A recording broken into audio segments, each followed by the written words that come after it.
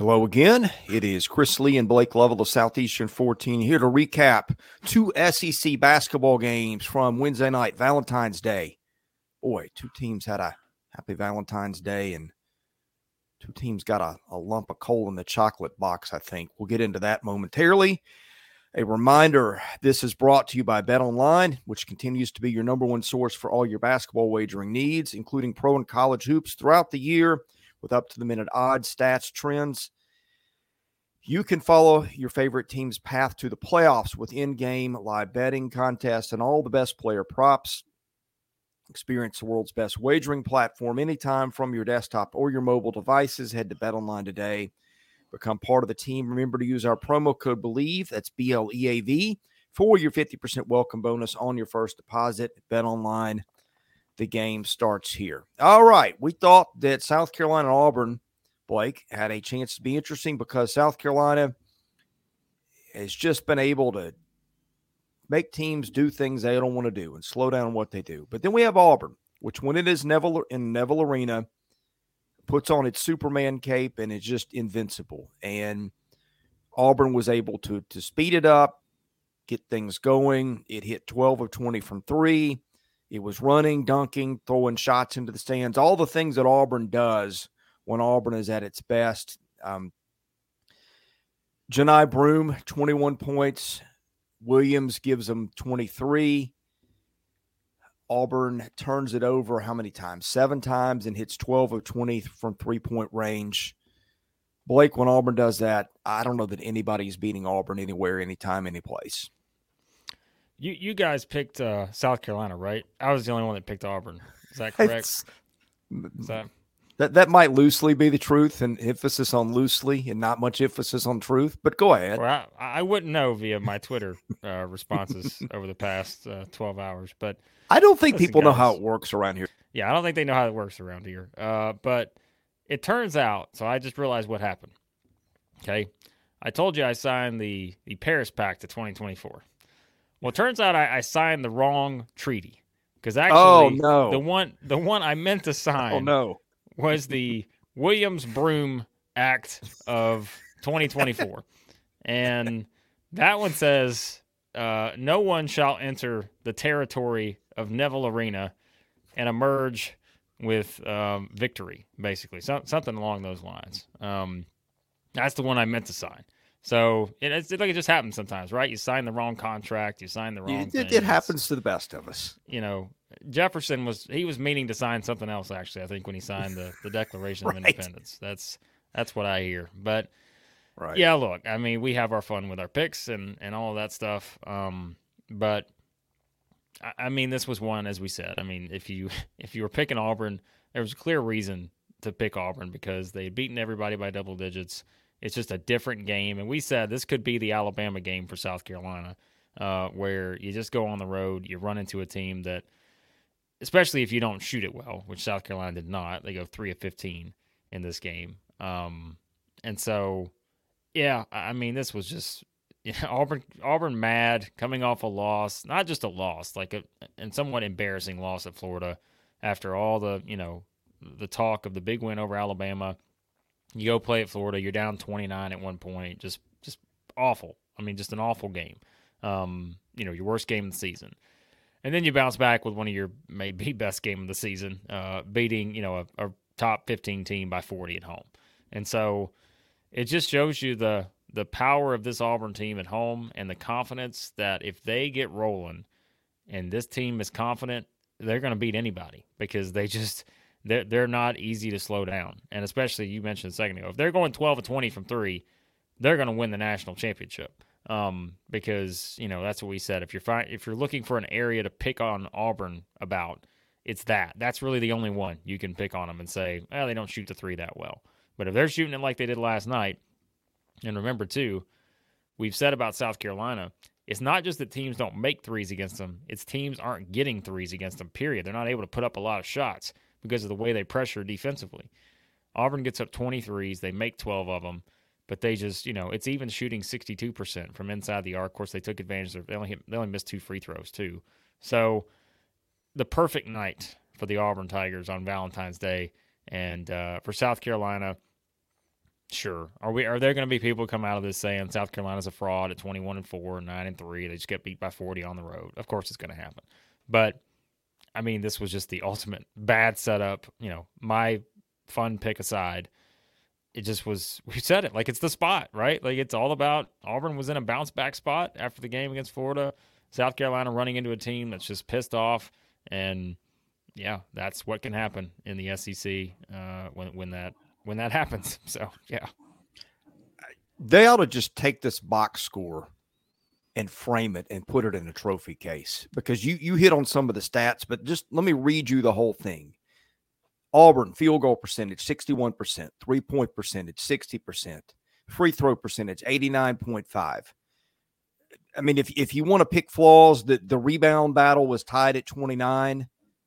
Of course, there were no offensive rebounds to be had for Auburn, which grabbed 5 of them. Turnovers 7, assists 23. And it wasn't even a game where like the fouls were lopsided. Auburn was charged with 18 and South Carolina 19 in the game that by the way, got a little chippy as it went on. I mean, you just can't play better than that. No. I mean, that would be good against, I don't know, Morehead State. Well, I mean, and that's the thing too, we said on the flip side for South Carolina is, if there is something that's going to worry you a little bit about them, is that it really all is the defense. Like the defense is what has to carry it. They have to play the type of style that they want to play. And if you get a game like this that just all of a sudden gets out in a hurry, you don't know if you have, the offensive punch sometimes to be able to get back into it. Not to say South Carolina's a bad offensive team. It's just when you're playing one of the best defensive teams out there, which, I've repeated for weeks now, it's fun to watch Auburn play offense and we can see all the points they're scoring, all this, but it's their defense that is why Auburn is as good as they are and why they're able to win games by double digits. It's the combination of being a great offensive team and being just a dominant defensive team. That's what gets the score from a 5-point game to a 15-point game and so forth. And so it's the combination of the two. And I think just with South Carolina, sometimes, as we said, I mean, if you go back to the Alabama game, right, it's eerily similar. Even the Georgia game, what did they not do well in those 3 games? 5 of 25 from 3 against Alabama, 6 of 26 against Georgia, 3 of 15 against Auburn. And so it's just they need a little extra something because they're just not. They have guys who can score. We've talked about all the guys. I mean, they've expanded beyond the Big Four now, but it's just still. I think you need your defense and style of play to carry you more so than winning a 95-93 type game. Like that's not the games that South Carolina wants to play. They want to do where they held what was it, 6 or 7 straight opponents to 65 or fewer points. That's how they win. They're not winning games like this where all of a sudden Auburn just gets out and Auburn had 50 at halftime, right? So it's like you've been giving up 65 or fewer, and Auburn's got 50 at the half. It's just you're not come back from that kind of game and that kind of style is just not something that South Carolina needs to be in, like to win games. It's just not going to happen consistently if they're in that position. And this was just the perfect storm against an Auburn team that is just dominant at home. And yeah, this was no contest after the first however many minutes there. You just felt like Auburn was going to do exactly what they did. So, well, it's also not going to happen when they get 1 point from their bench. Well, sometimes you gotta have a little more scoring than that. I mean, and even right, it's not even that. I mean, they the other 2 starters only got 5 points combined, right? Cooper only had 4, Davis had 1. You get 1 from Clark, and then it's just you're just expecting 3 other guys to carry you, which Michie Johnson had 22. Colin Murray Boyles had 19, BJ Mack had 14, and it's just, yeah, I mean, and that's the thing, right? You think about it, I guess South Carolina fans probably a little scary. It's like, what happens if they don't get to the free throw line 28 times? It's like, then what's the score? So that was, at least they did get the opportunity to get the free throw line. That was, again, the aggressive physical style, but I just think that's the thing, man. It's some of this was about South Carolina, but I think a lot of this was about Auburn. I mean, it's just this was the spot that I always say Bruce Pearl is very good at kind of this particular situation where his team comes off a huge loss. They come back, motivation, he's got them motivated. We knew they'd be motivated to play.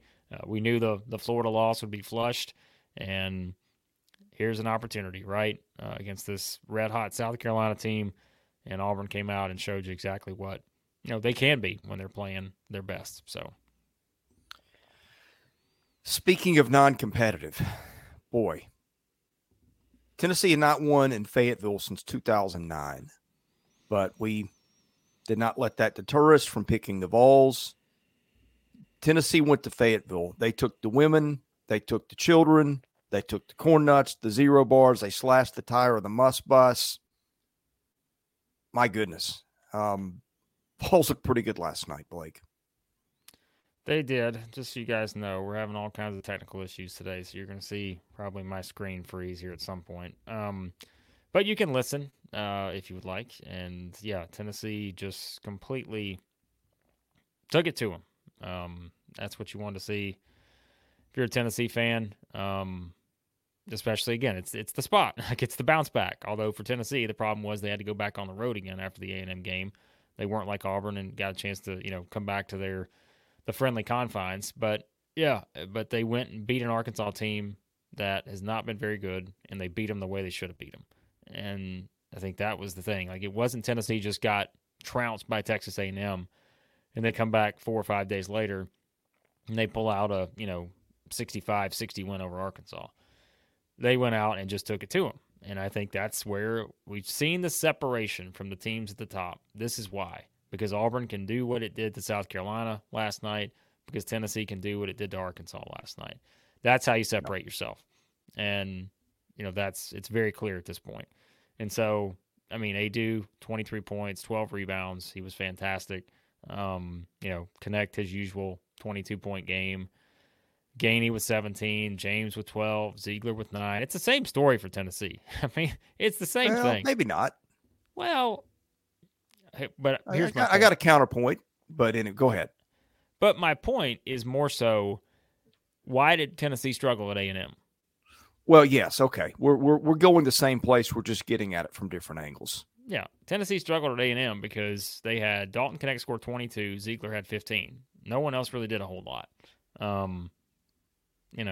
And of course A&M shot the three well in that game, but that's the conversation that has been brought up over the past 2 weeks is if everybody's predicting Tennessee's downfall, it's that they're not going to have anybody step up around Dalton Connect. Well, they had that last night. And so that continues to be, to me, easily one of the biggest themes with this team. It's just that, they need other guys to step up, and if they don't have that, then they're always going to find themselves in some of these, unpredictable game scenarios. And so last night, that wasn't a problem. And so, yeah, I just think that, it's not the only thing, but that's one of the biggest things with this team. If they can just find ways to get other people scoring and give them good shots and they can make those shots, then they're going to be fine. What I was getting at, I'm looking at offensive ratings on KenPom from last night.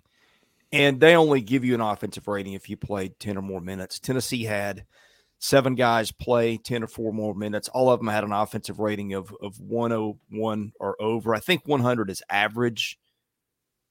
And that included, I guess the low man was Meshack at 101. And then next to that was Santiago Vescovi, who had 4 points.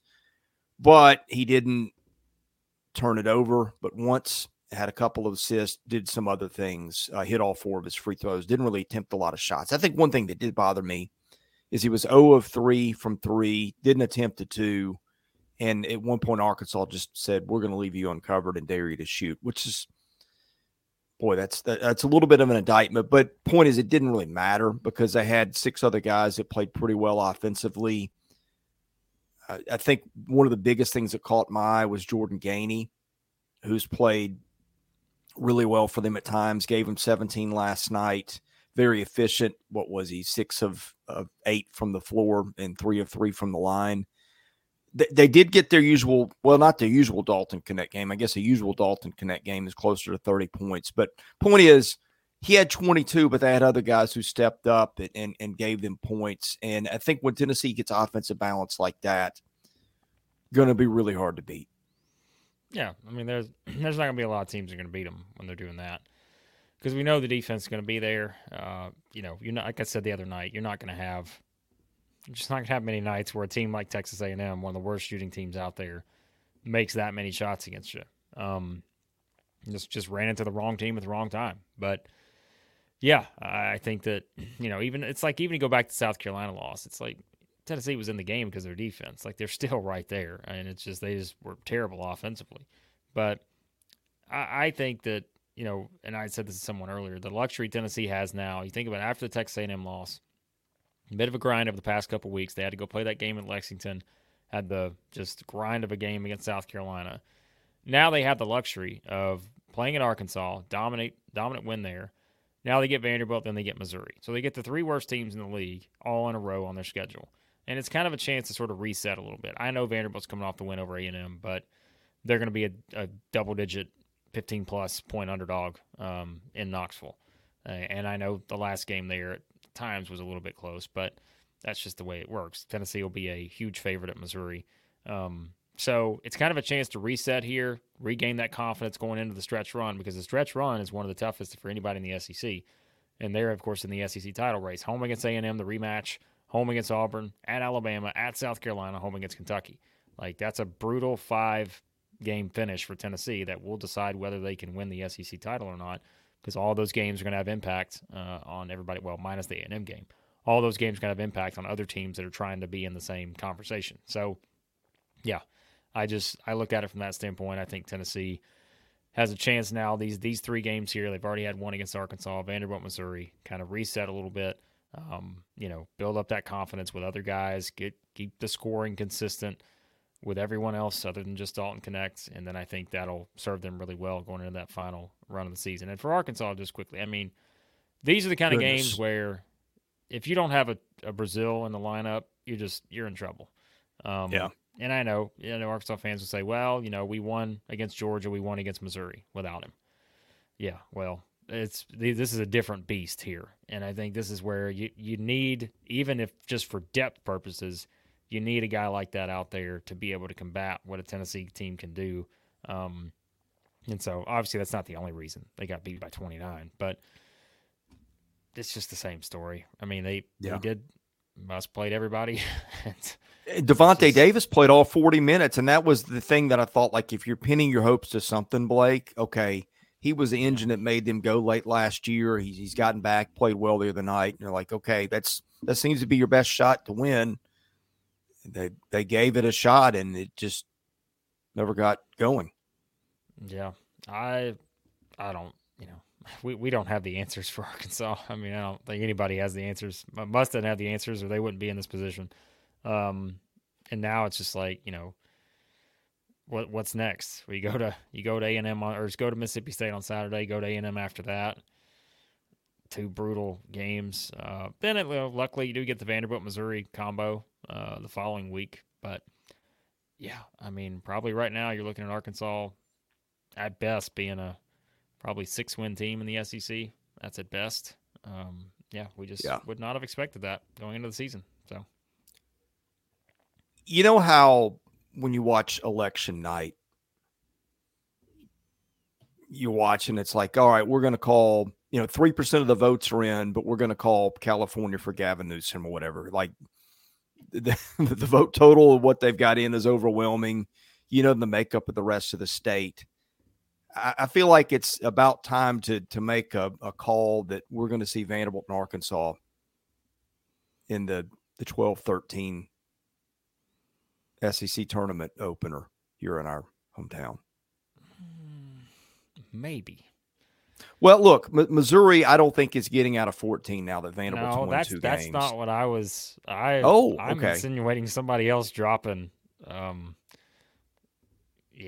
Like I am not sold on Georgia getting out of that spot. Like, I'm sorry, Georgia's lost got 5 a 1-game lead though. Well, they do, but here's the problem. Well, they also lose the tiebreaker. Well, but here's Georgia's remaining schedule. I think Arkansas is going to win a couple games. because they got Vanderbilt and Missouri left, right? So I think Arkansas wins both of those. And, well, hold on a second. Let me make sure I got this right. Yeah, they're both at home. I think Arkansas is going to win both of those. Even if they lose all the other games, that gives Arkansas 5 wins in the standings, right? I mean, if you look at Georgia's schedule, I'm not guaranteeing they're going to win at Vanderbilt.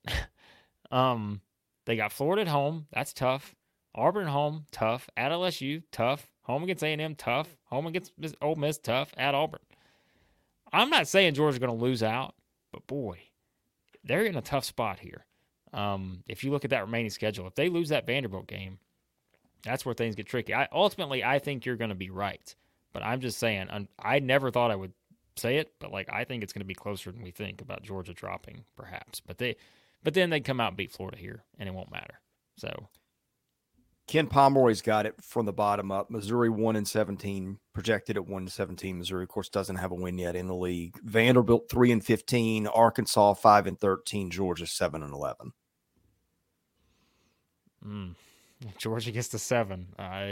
We'll see. Like I said, I mean, it can happen. I'm curious right now. I mean, I think it's kind of set in right now. I mean, right where it's, man, they're finding ways to lose games. Yeah. And they did just lose at Arkansas. But luckily for Georgia, here's what they have in their favor. They had the midweek off, and I pulled up the stat. Midweek off, you are sitting pretty, unless you're Vanderbilt against Tennessee. Everybody else has won in the midweek off. So there were 4 teams off in the midweek this week? So those all 4 could be setting up for victories. We'll see. But yeah, Ken Palm's got it. Georgia favored to win 2 outright, but winning 3.